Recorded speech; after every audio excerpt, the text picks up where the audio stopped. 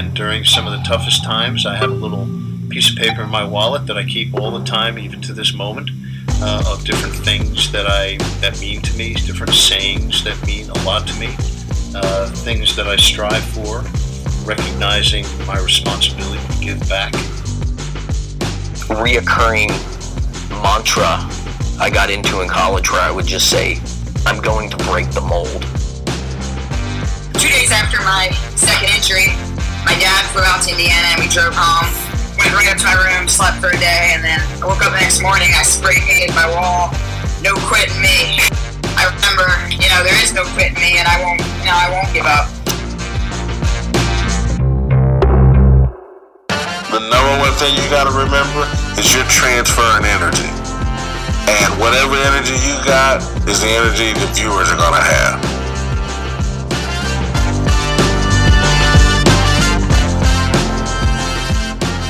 You are listening to Intentional Performers with Brian Levinson, where we talk with experts of craft about their journey and what they have intentionally done to be their best self.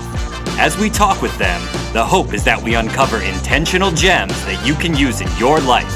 Now, let's kick it over to Brian to introduce this week's guest.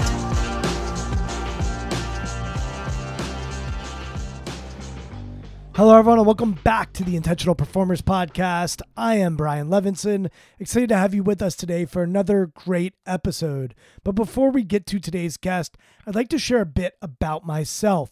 So I work as an executive coach and a mental performance coach, which means that I get to work with executives in the corporate world and athletes in the sports world. And I founded a company which is called Strong Skills.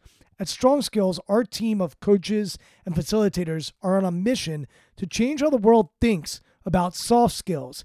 See, we believe that labeling competencies like leadership, teamwork, emotional intelligence, communication, skills that are essential to human performance, when we label these skills as soft, it devalues and minimizes the importance of these skills. And one of the strong skills that we teach is what we call Shift Your Mind. And the teachings come from my book, which came out last October.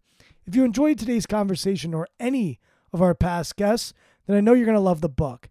You can head over to Amazon or anywhere that books are sold to purchase, and you can even listen to the audiobook via Audible. Thanks to all of you who have already purchased, and I've been overwhelmed by the response the book has gotten so far. Additionally, I run an accelerator program where we involve one-on-one coaching with myself and a group experience via Zoom in an annual in-person retreat. And the accelerator is designed for executives who are interested in growing, learning, and figuring out how they can perform better and lead better. Our next accelerator launches in January 2022. And believe it or not, spaces are actually being filled up right now.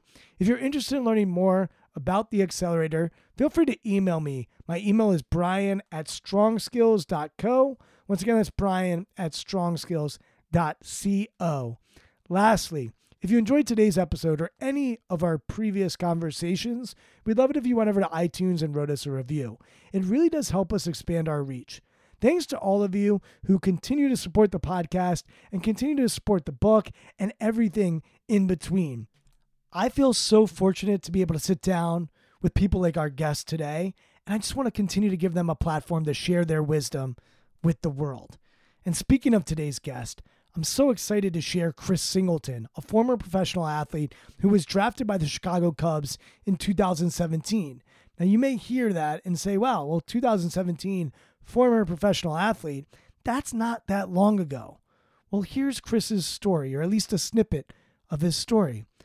Following the loss of his mother in a racially motivated mass shooting, which you probably were aware of, she was murdered at the Emmanuel African Methodist Church in Charleston, South Carolina, which was a massive, unfortunate, awful, national, global story. And after that devastating moment, Chris has now become an inspirational speaker and best-selling author who has shared his message of unity and racial reconciliation with clients such as Microsoft, Biogen, the Houston Texans, my hometown basketball team, the Washington Wizards, and many more organizations. He shares with over 50 organizations and over 30,000 students every single year and shares a message of empathy and forgiveness, skills that I hope that I have if I ever go through tragedy like Chris did. And I think what I appreciate most about Chris is he's young. He's making an impact on the world at an age when many of us are still trying to find our way. But don't mistake his youth for a lack of wisdom. This conversation is packed with all kinds of gems, and I know you're going to love and feel what Chris has to share. And I think that's a big thing. Chris isn't just saying these things to hear himself talk. He's really trying to make sure that you can feel his experience and have an understanding for where he's coming from and why he sees the world the way that he does. So you're going to be inspired by today's conversation.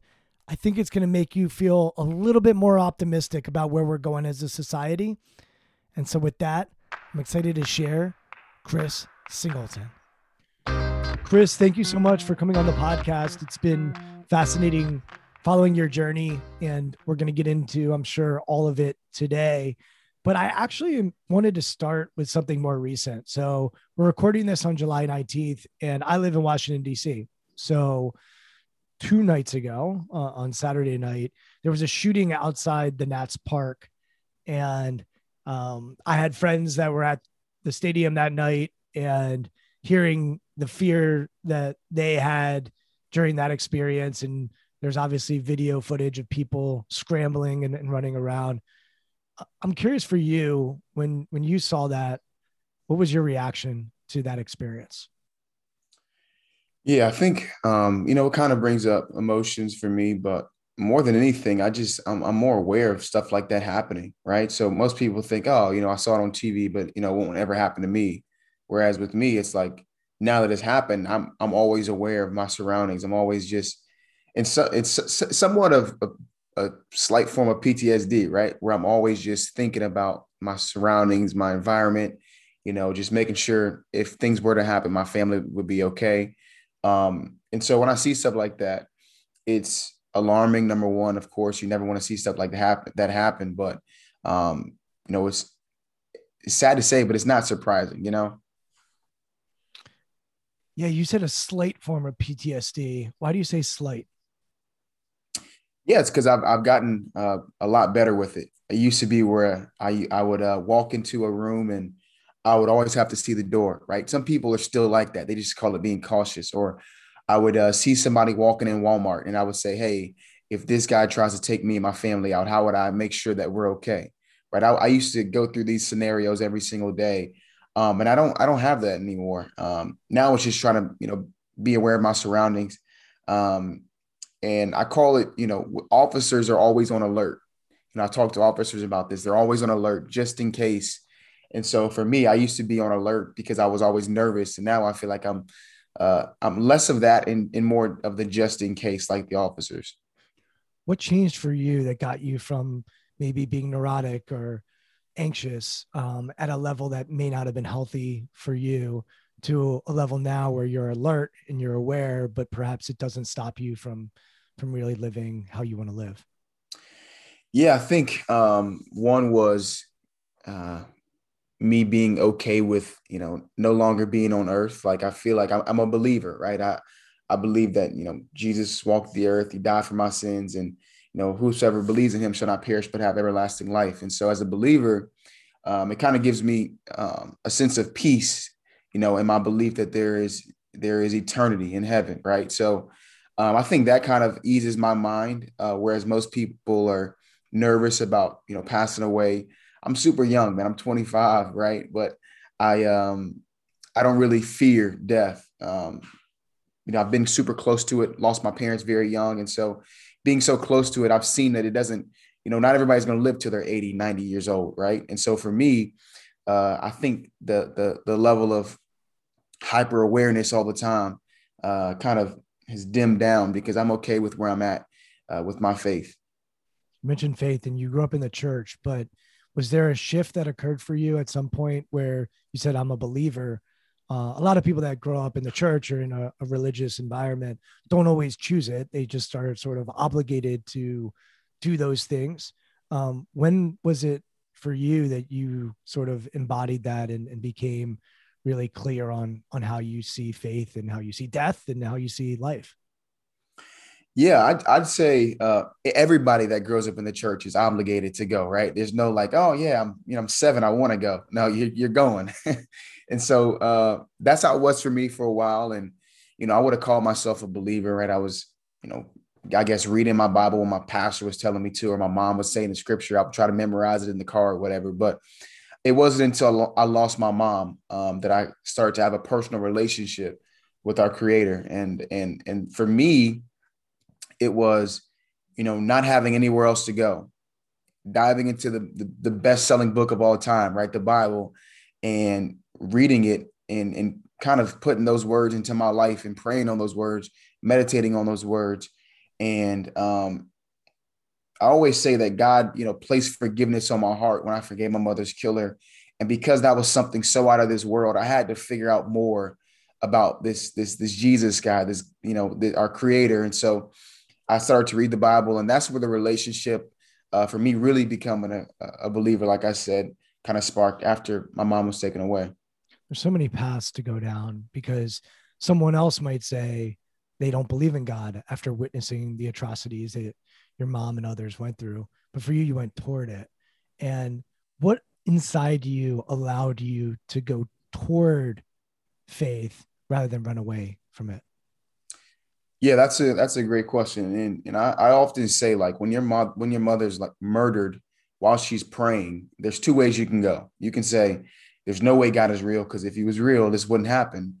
Or you could say, God, I don't know how it happened or why it happened, but there's no way I can get through without you. And I went with the latter. And the reason why I'm here today is because of that belief.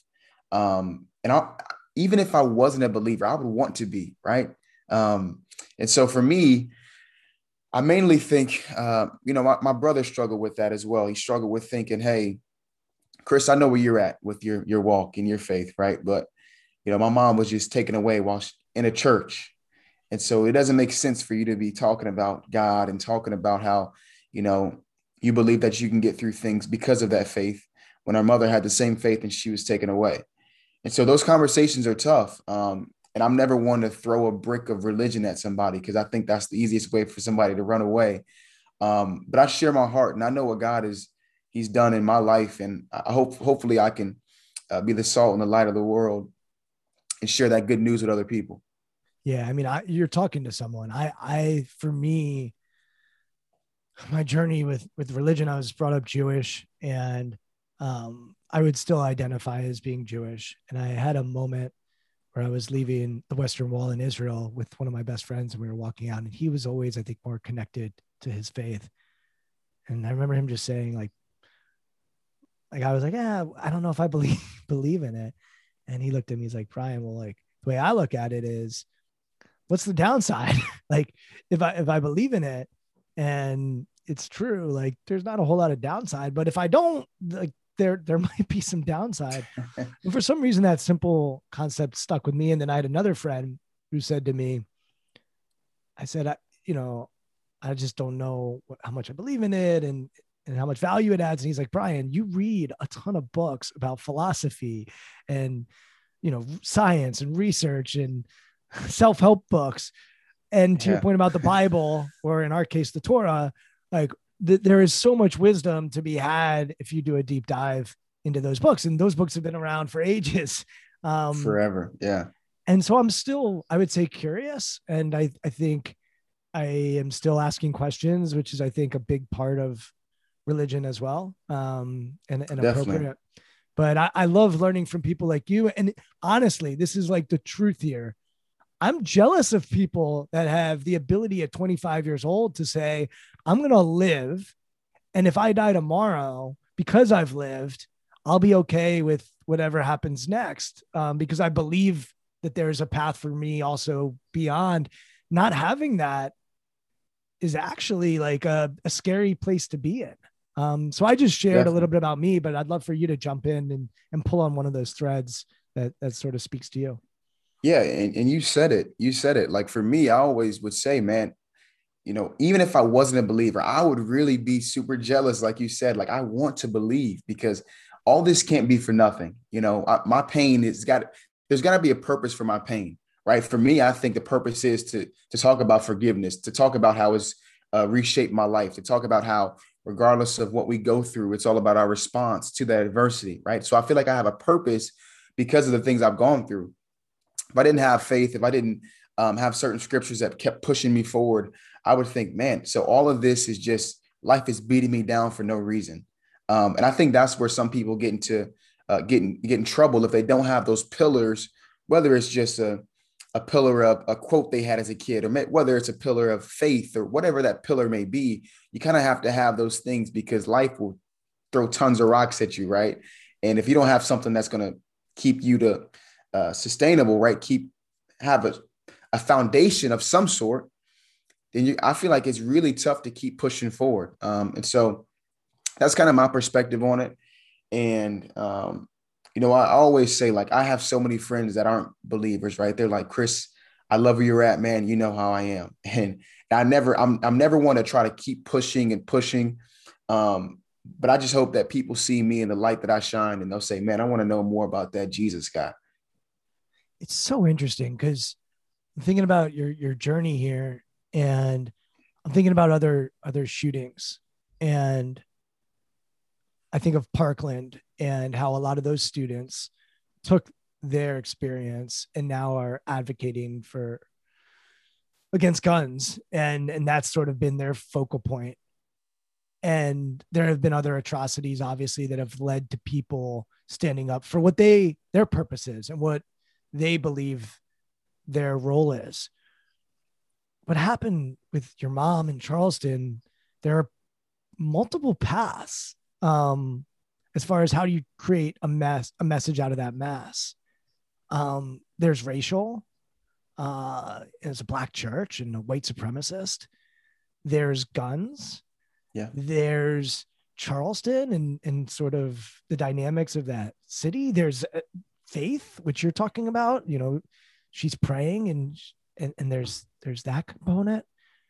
For you said my purpose, like, how do you think about your purpose? And you're wearing a shirt that says unity. So, I mean, from a purpose standpoint, how do you think about your purpose?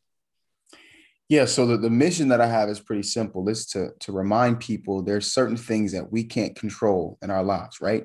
Skin color being one of them. Where you're born is another one, right? Who you're born to, all these different things that people hate one another on or judge people on that we don't control. My goal is to stop people from judging others based on those things.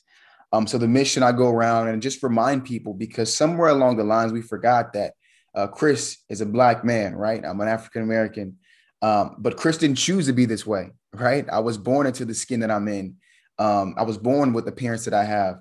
And far too often, Brian, and it's sad to me, I'll see it with kids, I'll see it with adults, I'll see it with the companies that I serve.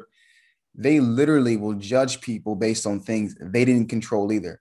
And, my mom was killed based on the color of her skin. So now that's my mission, right? Unity.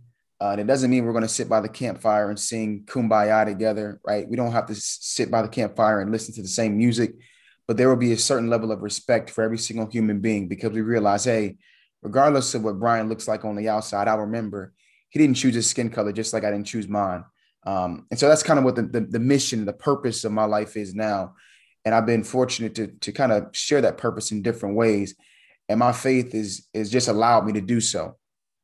When I think of the word unity, I think of accepting differences and acknowledging that we're different. And as a society now, we're having that conversation around diversity, equity, and inclusion. And companies are paying to actually do this work inside their organizations. And it's 2021, and these are conversations that are happening. And when I think about unity, I also don't think about only just accepting differences, but also acknowledging that as human beings, we actually have a ton of similarities. There are elements that are so similar about us, and yet we choose to go against unifying around similarities and our differences. So talk about unity in that word and how it involves acknowledging differences and perhaps looking at each other and recognizing that we actually are more similar than we often give ourselves credit for. Yeah, I think the greatest example of that in me as a former athlete and just a sports guy, right? You'll have, let's say, New York Jets fans, right? Jets fans from that look different, that maybe have a different accent, right? They're from all over.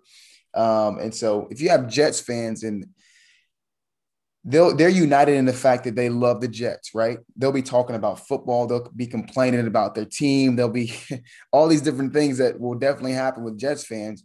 And then you may say, okay, well, they're alike in that way, but maybe they're different in where they were born, or maybe they're different in their social economic system that they came up in, right? So they're different in so many different ways, but they're still Jets fans. And I love the fact that sports always brings people together in the way that, hey, if we cheer for the same team, we're automatically boys, right? If I'm a Lions fan and you're a Lions fan, man, we've had the same struggles over the years, right? We love one another based on that. And then from other things, maybe we can talk about the fact that we grew up in different neighborhoods, but we're still Lions fans, right? And around that sports theme, I always think that sports brings people together, especially you go to a sports bar and you look around there, right? And you'll have people from all over wearing the same jerseys, but look really different. I think that's a really cool image for me in my head, because unfortunately, if it wasn't around sports, would they all be cheering for the same thing? Maybe not. It's interesting. I'm involved with a nonprofit called Peace Players, and we actually had their co-founder on the podcast, and they go to places where there is hate and people hate each other, conflicts. They're in Israel, they're in Ireland, they're in South Africa, they're in Cyprus, and they're in the US in some of our cities. And they go into these places and basically roll out a basketball. And then the people that are supposed to hate each other start to see each other as people. And through basketball, they recognize that they're actually just people. It's really powerful nonprofit, really powerful. I'm thinking about this though. And there's some bragging rights in that too, Brian, because instead of it becomes a rivalry, then, it's like, hey, we beat you guys on the court last year. You know what I'm saying? So I think that's a great way to do it. There was also there was a very, very famous runner who actually went back to Africa. I'm not sure where she was, but instead of doing like the tribal wars, they did like peace marathons. And the way that they competed against one another was through the marathons instead of just the wars that they always had. And that became like their battling, right? We think about the Olympics now and the pride that we have in battling other countries, and you want your country to win. There's pride there. I definitely think sports is a way to kind of unite one another and create rivalries instead of the wars that we see. We'll talk about baseball in a little bit, but I want to stay here for a minute. I'm thinking about your mom, and I'm thinking about her murderer. And I'm wondering, what do you think her murderer's punishment should be? Yeah, so during the trial, I wasn't super involved. So some forms of grief, like some people want to be there at every single moment, want to see, everything, every meticulous detail of the case. That I wasn't that way, right? My mom's not coming back. And so for me, I said, if he gets life in prison, that's fine with me, right? Whereas other people said, Chris, that's not what we want. We want the death penalty. And, it's so hard to say, hey, I want what I'm thinking from my mom's killer to reign supreme, when it wasn't just one person that was taken away. There were so many people that were taken away. It's like, how selfish of me to think, hey, what I want is what everybody should want. And so when he got the death penalty, people were excited about it. People were saying that's what he wanted. And so I've kind of been at peace with knowing, like, hey, my mom's not coming back, unfortunately. And so whether we give him a death penalty, whether he serves life in prison, it's not changing the fact that my mom's no longer here. And me forgiving my mother's killer, right? Forgiving him actually freed me from constantly thinking I need to get revenge. Like, how am I going to get revenge that he feels the same pain that I felt? It's not going to happen, right? And so now that I forgive him, to be honest with you, Brian, somebody asked me, hey, Chris, this was like a little kid. They asked me like, hey, where's your mother's killer being held at, right? You said he's got the death penalty. Where's he being held? And I had no idea. And I really still don't even know where he's being held at. I don't even know if you could find where he's being held at. But I didn't need that, because forgiveness freed me from trying to figure out how am I going to get revenge at this guy and constantly think about him and that's poisonous. And so I mainly think, number one, I hope that one day he can come to a place where he apologizes, because he's never said sorry. I hope he can one day do that. It won't probably affect me, because I don't need an apology once I've already forgiven somebody, right? But there are so many other family members that were affected that truly do need that sorry, or excuse me, that, I apologize for what I've done, and, I shouldn't have done it. And so whether he gets there or doesn't, I don't need it, but I hope that one day he can get to that space. I want to share a previous guest with you, and maybe the two of you can connect, because you're similar in a lot of ways. So his name is Race Bouillon. I don't know if you're familiar with Race. Have you ever heard of Race before? I'm not sure. I don't think I have. So after 9/11, Race was living in Texas, and there was a white supremacist in Texas after 9/11 who started targeting Muslims. And Race was working at a gas station, and the guy walked up and asked him, are you a Muslim? And before Race could even answer, the guy shot him in the face. Wow. And Race survived. And, had tons of surgeries on his face, and just a brutal attack. And they found the guy, and this guy had killed other Muslims and was just targeting them after 9/11. And Race was able to survive, and then went to Mecca, and came back and decided that he was going to try to save the man's life, because the man was given the death penalty in Texas. And I'm shortening a much longer story for the sake of this podcast, but I can send it to you. You can listen to Race's story. But Race went so far as to actually develop a relationship with this guy, and found out that the lethal injection medicine that they use in Texas was being made in Scandinavia somewhere, in a country that doesn't believe in the death penalty. And so he got the company to stop making the medicine. My goodness. He couldn't save the guy's life. He ended up dying.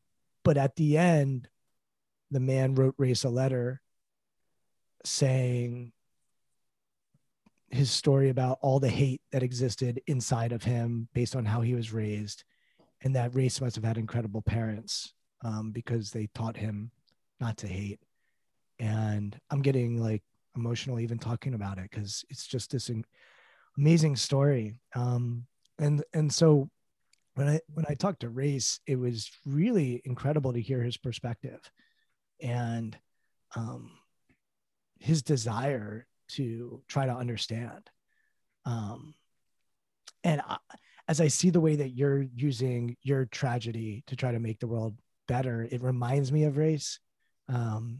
And I think part of why I'm in awe of it is because I don't know if I would be doing what you're doing. And I don't know if I would be doing what Race did.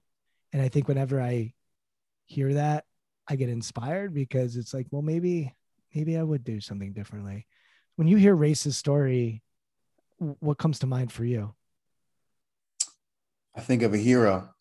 I think of, what I believe what humanity should look like.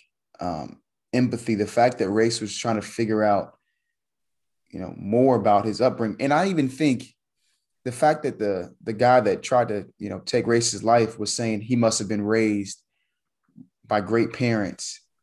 And the way that Race was raised, the way that the guy was raised was in a way of, bigotry and racism and hatred. It just confirms what my mission is. The mission is to reteach, because unfortunately people have been taught to hate me because of my skin color. Right. And so just hearing that, man, I got to meet him for sure. I don't think that you're telling me that on accident. Right. And I don't think it's coincidence either. So I got to figure out how to meet him. And I'm sure you can set that up, but that's phenomenal. Yeah, we'll make it happen. I think the two of you are on interesting paths, and I shouldn't say interesting paths. Use the word hero. I think on heroic and inspiring paths. Those are the words that I would use, way more intentional. And I think we all need inspiration in our life. For a long time, I don't know how you feel when someone calls you a motivational speaker, but for me, when they would say that, I'd be like, I don't really motivate people. But then someone said to me, well, but you can inspire people. And I said, you know what? That's true. Like, we're humans. We need inspiration. And the work that you're doing is certainly inspiring. You're about to say something, so jump in there. Yeah, I was gonna say, like, I don't say motivational speaker either, because I don't scream or yell when I share, right? That's not me. You know what? I actually like listening to that stuff when I'm working out, but that's not what I do. I kind of go in there and just share my perspective and share my story in hopes that I can change somebody's heart. You know, I actually shared with the hospital, and there was a guy he was really high up in the hospital. I believe he was the COO of the hospital. And he was basically saying, Chris, you know, you talked about how it shouldn't be just our experiences that shape our beliefs, right? Just our experiences. Because, you know, if it was just based on my experiences, I'd hate all white people because a white man killed my mom and tried to start a race war. If it was just on my experiences, I would hate all white people. But that's not the case, right? And so for him, he said, you know, Chris, I actually got beat up pretty bad as a kid, and I got jumped and I almost passed away. And since then, I've always kind of hated young Black men because they're the ones that beat me up real bad. Now they went to jail, you know, they got out, and he's like, I didn't want them to get out because I almost died. And he just kept going on and on and on. And as he's saying this to me, I'm thinking, here's a guy that is leading hundreds and hundreds of people that he doesn't like. He does not like people that are young Black men like me, right? He just has always hated them because of his experience. And, you know, after hearing him share that, I'm thinking, man, there are so many people that either have been taught the wrong thing or their experiences just lead them to thinking, hey, I'm never going to like these people based on what I've been taught or based on what I've experienced. And unfortunately, that's what I feel like I think race is trying to undo. And that's what I'm trying to undo. And I can go down a long rabbit hole of that thinking, but that's ultimately what the mission is. Yeah, you just hit on something that I'm so curious about, which is experience and stories and how those shape the narrative and sometimes get in the way of the truth. But here you are, man.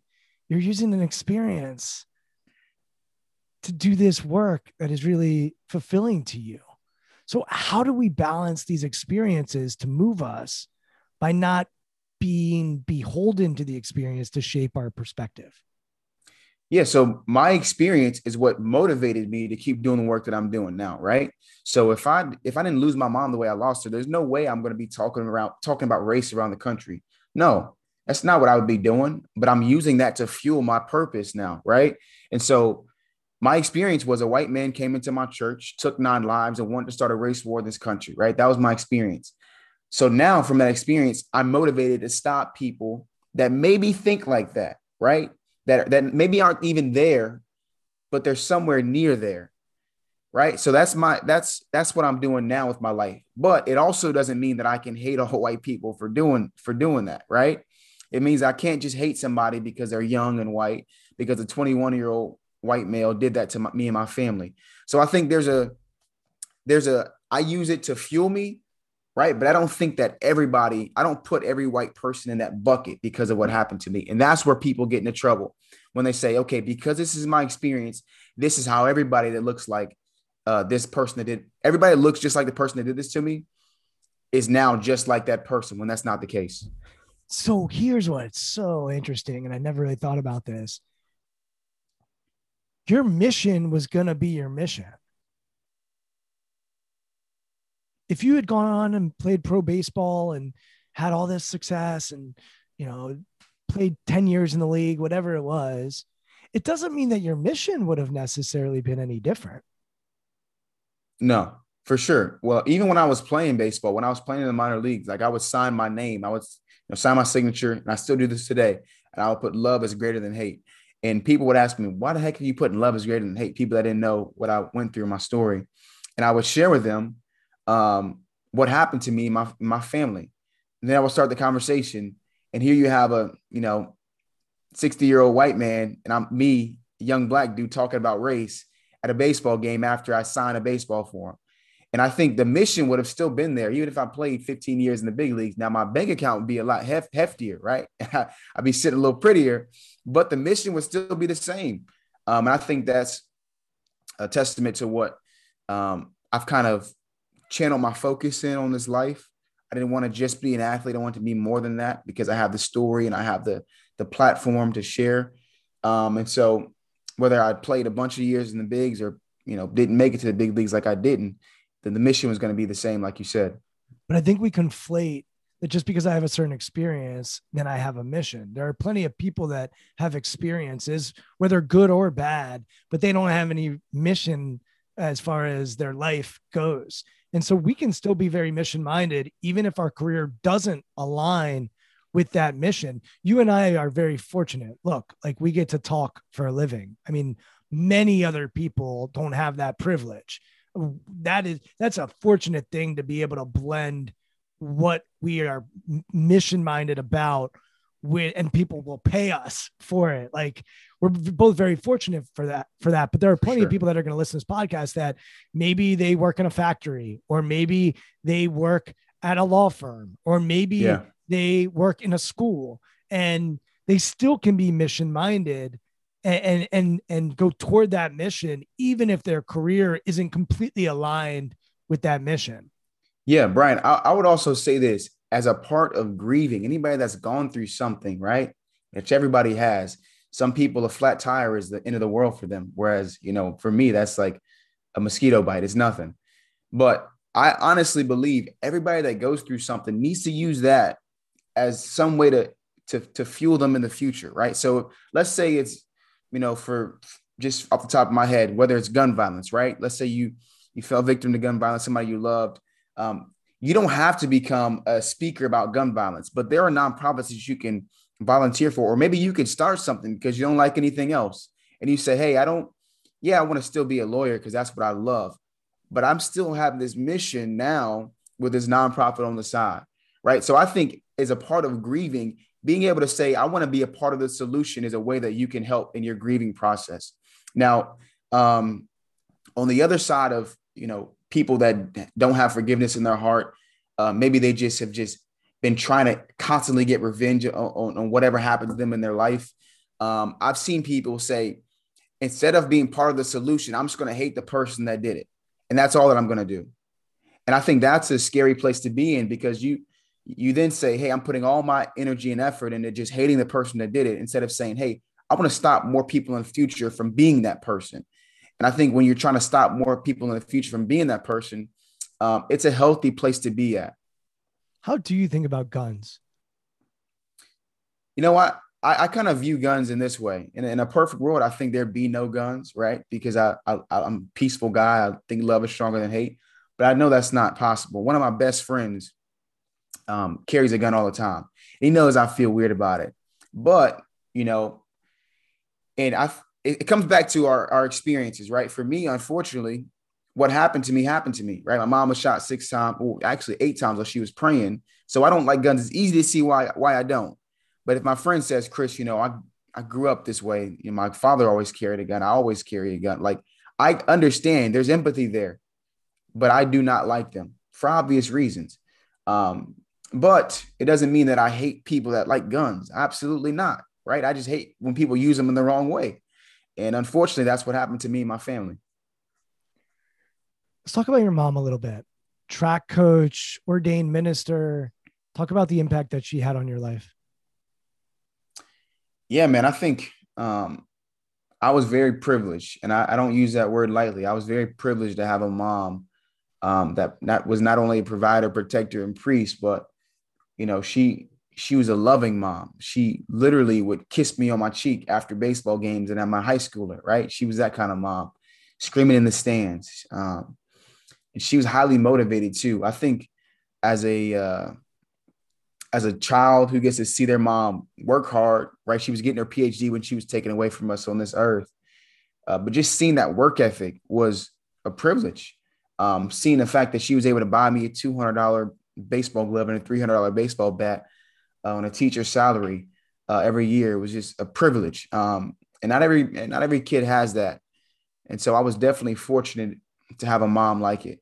One of my buddies says, there's nothing wrong with being privileged, right? So I think there's nothing wrong with being privileged, because I was privileged to have a great mom, right? I think the only problem is when you don't recognize that you have that privilege, right?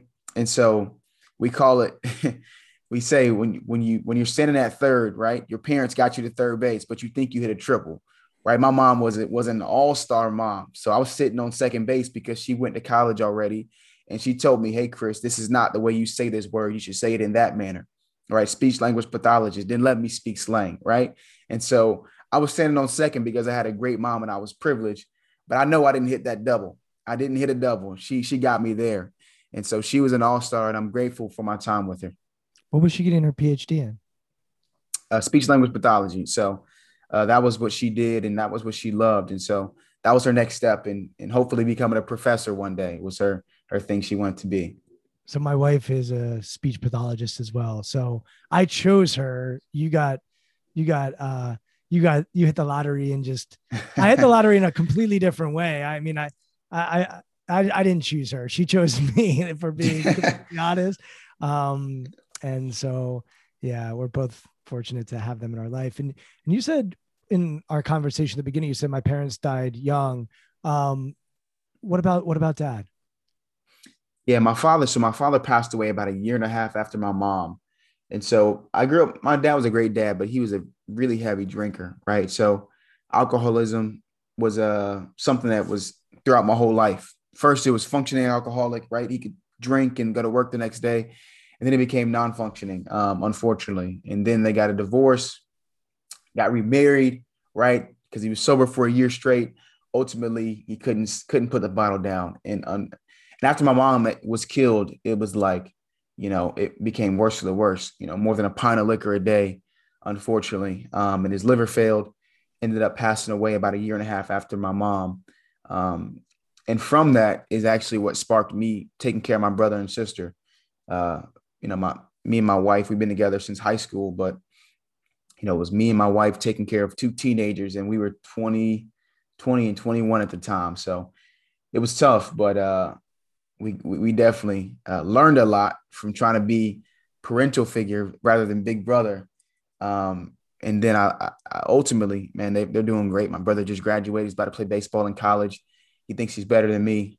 Not even close, but he's doing well. Sister's in college now. And I'm still with my high school sweetheart with a son and a son on the way. But yeah, man, things have shifted, but unfortunately lost my dad pretty young too. What did you learn about becoming a parent, early? And then obviously you decided, hey, I'm going to continue this and have some of my own. But what did you learn, early on when you started to have to parent instead of be a big brother? Yeah, I think mainly I tried to be the parent, like the dad role, the enforcer, this, that, and the third. And that shift was they rejected that wholeheartedly. They were like, dude, get out of here. You're my brother. Don't act like you're my dad. And I think once I kind of shifted that to being, hey, I'm just going to lead by example. You guys see me. You see what I do. I'm going to show you, regardless of what we've gone through, guys, we can still accomplish great things in this life, right? We're going to do it for our parents, right? And so by leading by example in that way and being big brother, that's where we finally were like, hey, things are working out great. But at first, it was tough, man. I'm not going to lie. At first, I was trying to be the enforcer and this, that, and the third. And they were like, dude, get out of here. And fortunately, man, I learned pretty quick that leading by example is the best way that they'll catch on to, hey, he wants the best for us. Who's got your back? Who helps you and make sure that you're good? Man, my faith is my rock. I told you, I'm going to be honest. Like when I didn't have anywhere to go, I would literally Google scriptures that would help me get through my day. Right. And it's therapeutic for me to pray. It's therapeutic for me to sit there and just talk about the things that I'm going through and ask for strength, ask for wisdom. Every now I like reading self-help books just like you do too. Right. Those things are good for me. My wife has got my back. Right. We've been together for 9 years now, I feel, since high school. So she's always been there. but ultimately, man, I think it's just my faith has just been my rock. It's interesting. I get text messages Monday, Wednesday, and Friday from someone who works for the New York Jets. So it's funny that you mentioned the Jets, just a random team. And I like the last text message I think I got today was from my friend who works for them, and he sends me scriptures Monday, Wednesday, Friday.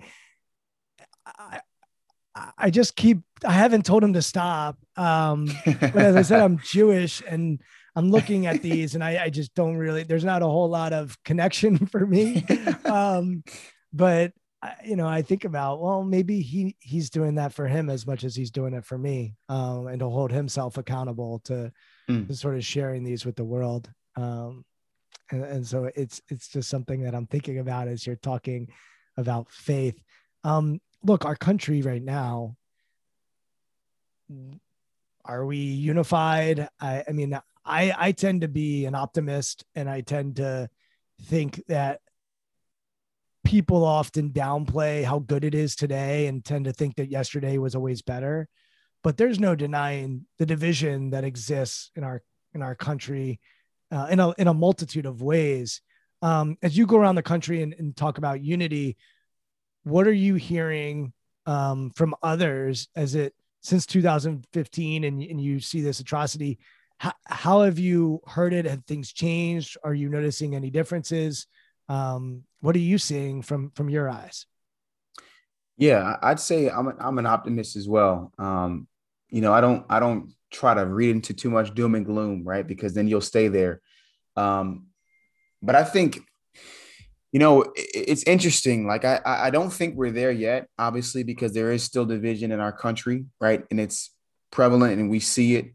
But I think, unfortunately, people, they realize for the first time, hey, I shouldn't be thinking what I've been thinking for so long.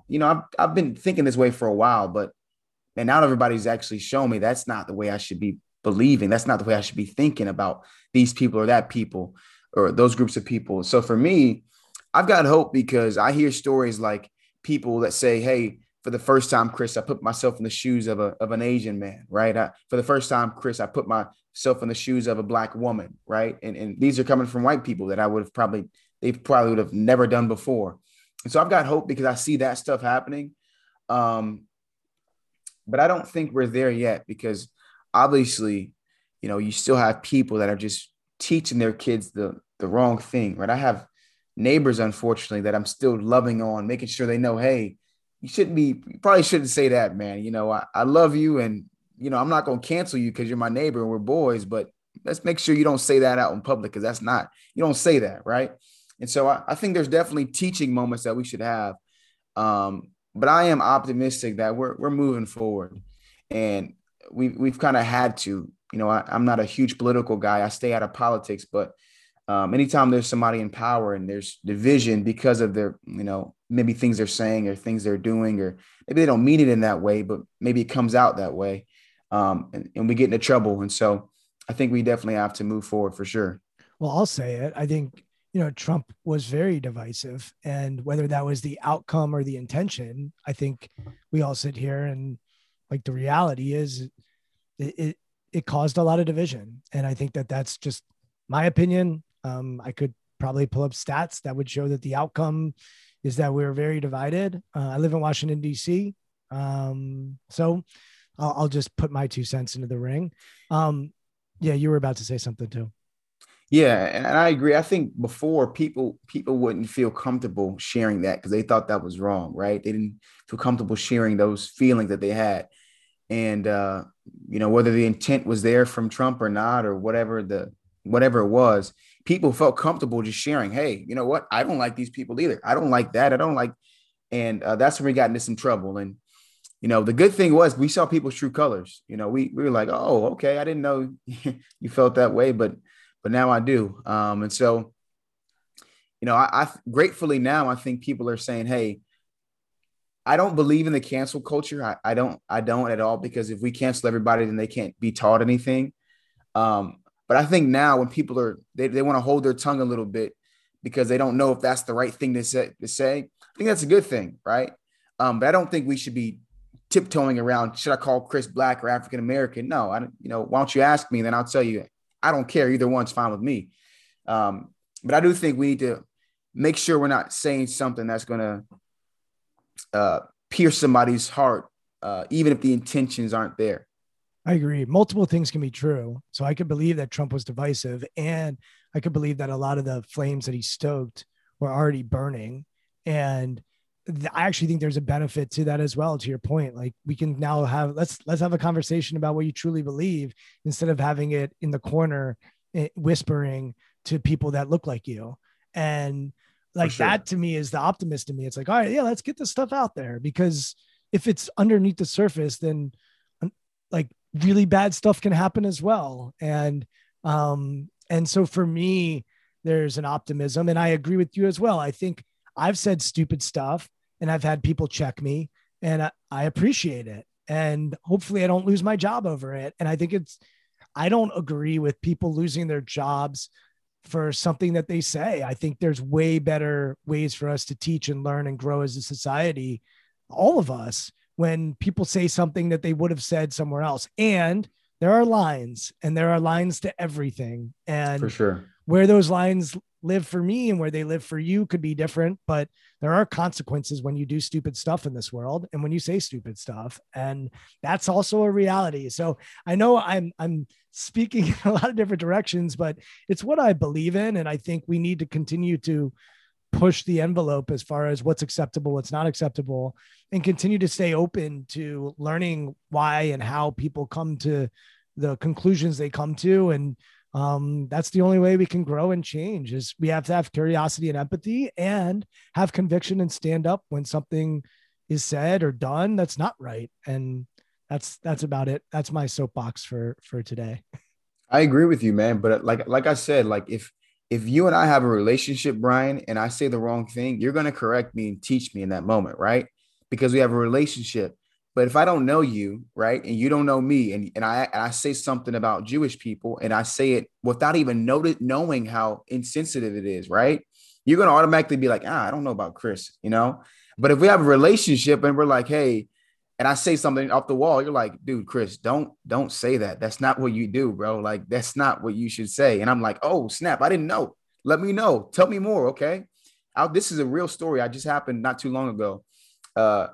Somebody that I do some work with, he's Jewish as well. And I asked him, I'm like, man, like, I didn't know about a ton of Jewish history. So I just started asking him questions, right? Some of these questions, if a random person asks him this, he's like, it's definitely going to be insensitive. And, and I'm just asking about his grandfather and things that his grandfather went through. And I'm like, did he ever tell you about any of these stuff? So we're going down the rabbit hole. And because we have that relationship, I learned so much more about Jewish Americans, right? And I had no idea before. But I think the scary part is, the thing that I don't like is so many people don't have that relationship that they won't even learn the things that I just learned, because they're so scared of saying, hey, I don't know Brian well enough to ask him this, so I'm not going to ask him. So I'm going to just think this about all Jewish people instead of inquiring and learning. They don't have those relationships, Brian.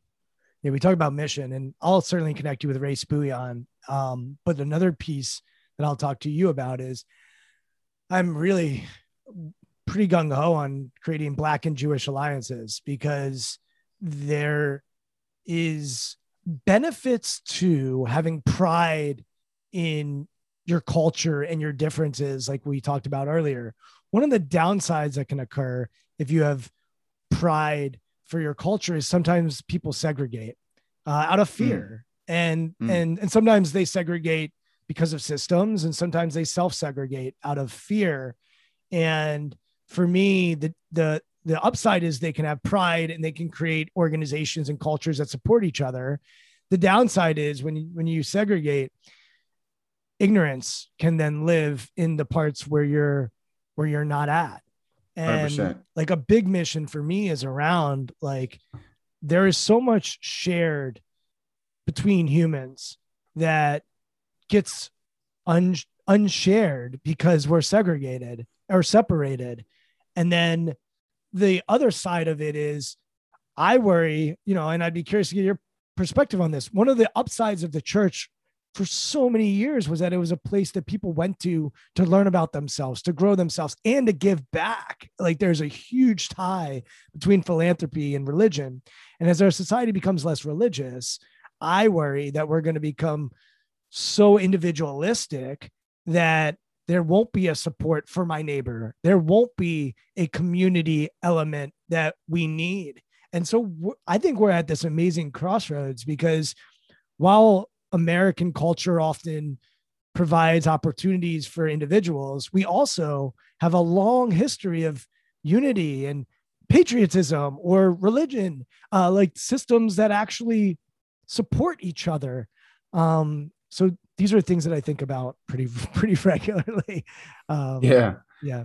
Yeah. I also think with people, whether you're serving with a, religious nonprofit or not, like when you volunteer, when you serve people, it just makes you feel better, right? I've never seen somebody go into volunteering at the food bank and come out of it saying, man, I just feel worse than what I did before. No, you feel good after serving people, right? And I think a lot of people don't understand, like, nobody wants to be, relying on others to get stuff, right? Nobody wants to say, hey, I'm at the food bank because I need food for my family. Hey, I'm at the, whatever shelter because I need to stay there with like, nobody wants to do those things. And so I think if we break it down as like, hey, I'm one, diagnosis away from being that person.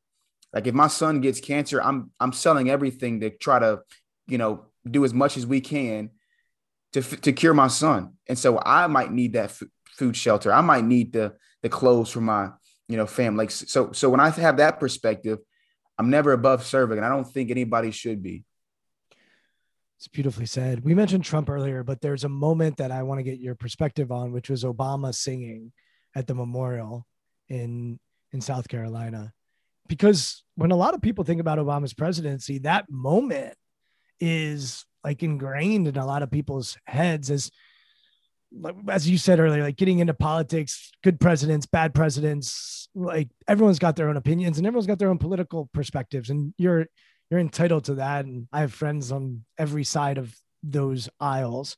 As you should. Yeah. Yeah. I think it's really important to, and we need to continue to let people vote, and keep that private, and B, like we're all entitled to vote however we decide. And people have different reasons for voting the way that they do.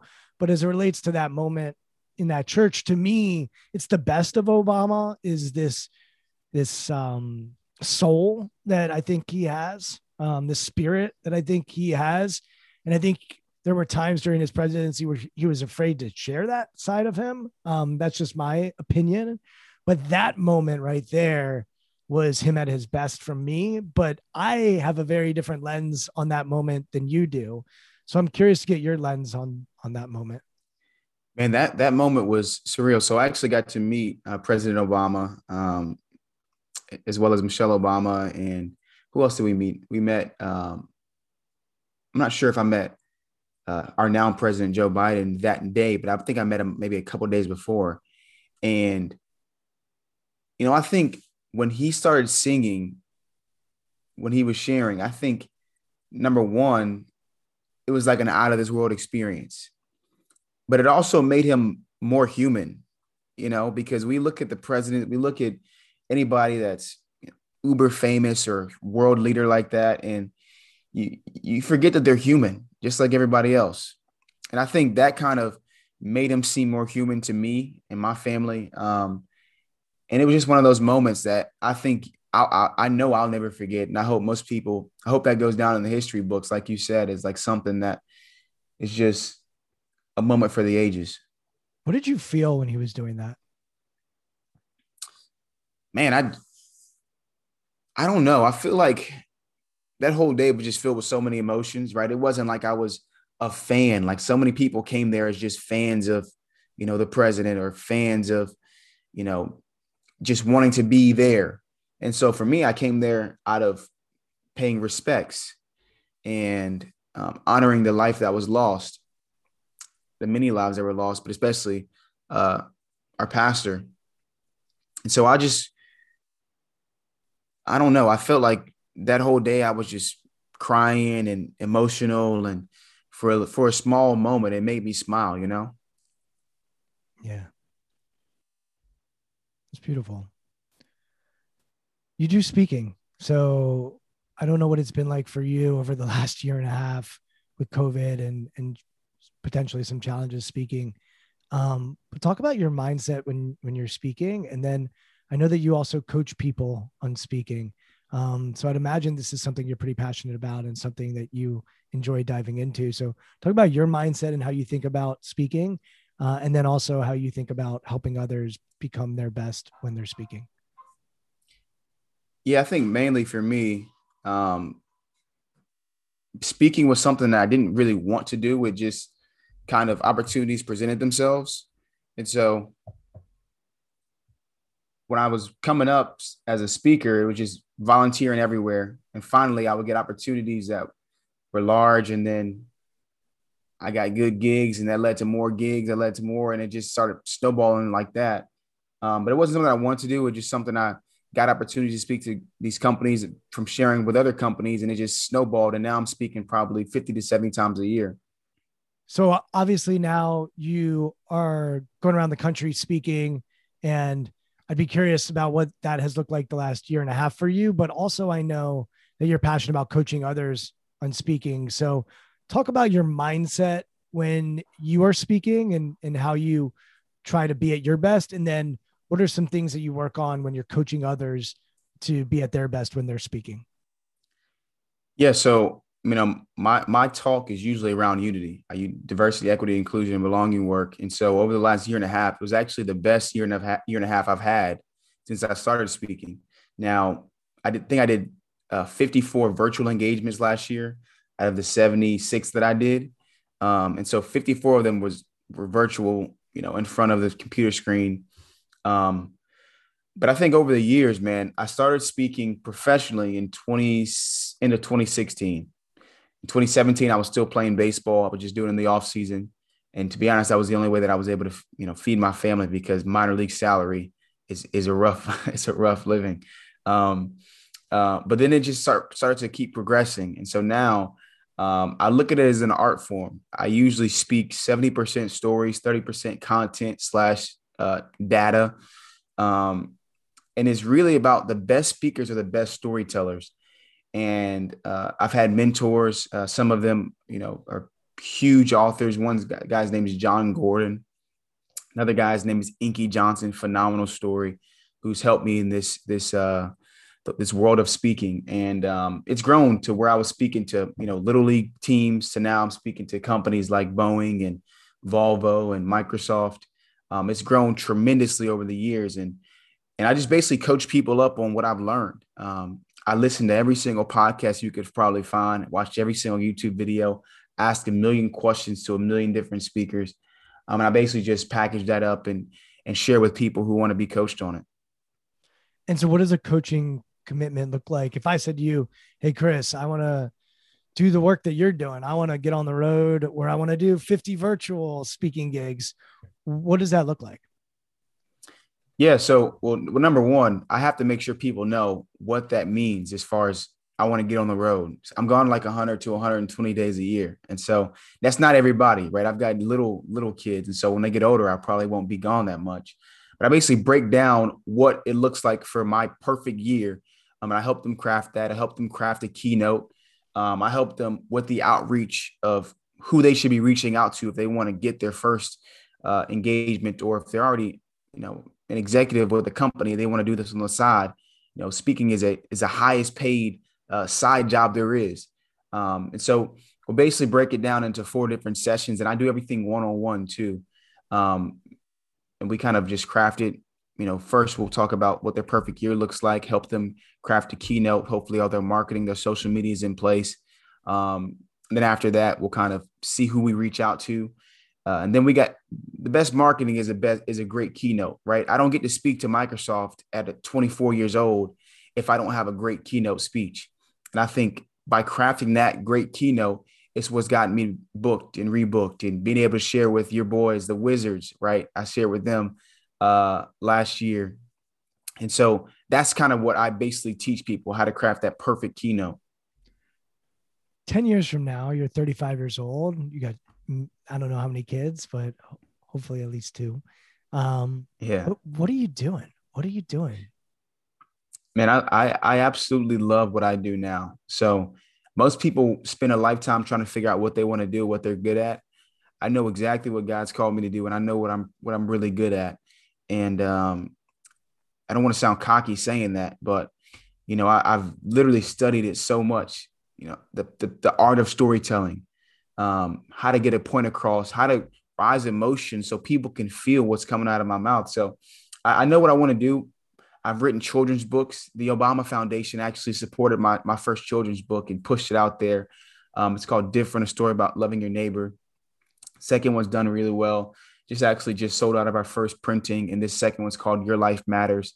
And so kids' books are great, but I want to write another book, more of a self-help book, for lack of better words, that I would have needed to read when I went through the worst of the worst, getting people out of that dark time, that dark space in their lives, maybe right after tragedy, maybe right after, something in their life just totally shifted, and help them get to a place where they can thrive and not just get by. And so that's kind of what my next mission, my next project will be. And so I'm excited about that. And hopefully I'll be a great dad, great husband, and be doing what I'm doing now. I can't complain. Man, you're such a thoughtful guy. What do you intentionally do, either daily or monthly or weekly or annually, to make sure that you're at your best? Yeah, well, I actually read this book called Wealth Can't Wait. And I basically write down what the perfect year looks like. How many dates am I going on? How many times am I, teaching my son a new thing? How many baseball games of my little brother am I going to? How many lunch dates am I going on with my little sister? Like all those different things. And that's what kind of keeps me aligned. How much money am I making? How much money am I giving away? So that's kind of how I set up my life every single year. And from there, we just keep moving forward. And that's kind of what I do. That's really cool. I've never heard of that before.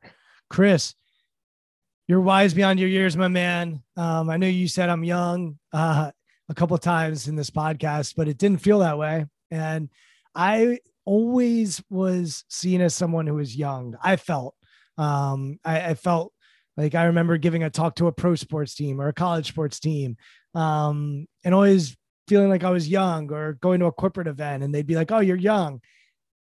And like in the beginning, I didn't know what to do with that. I was like, okay, I don't know what to tell you. And then I started to realize, if I'm young, it probably means I'm in the right room.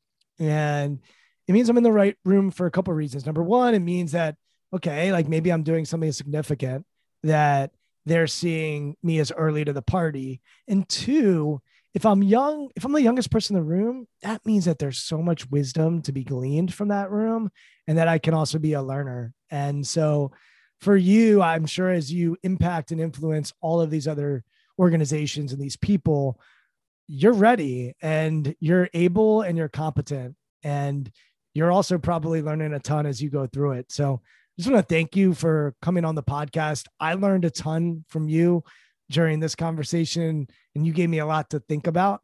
And I can't wait to continue to see what you do next and to read your book at some point as well. Thank you, man. I appreciate the opportunity. Thank you for listening to Intentional Performers with Brian Levinson. Here is this week's episode gem. My experience is what motivated me to keep doing the work that I'm doing now, right?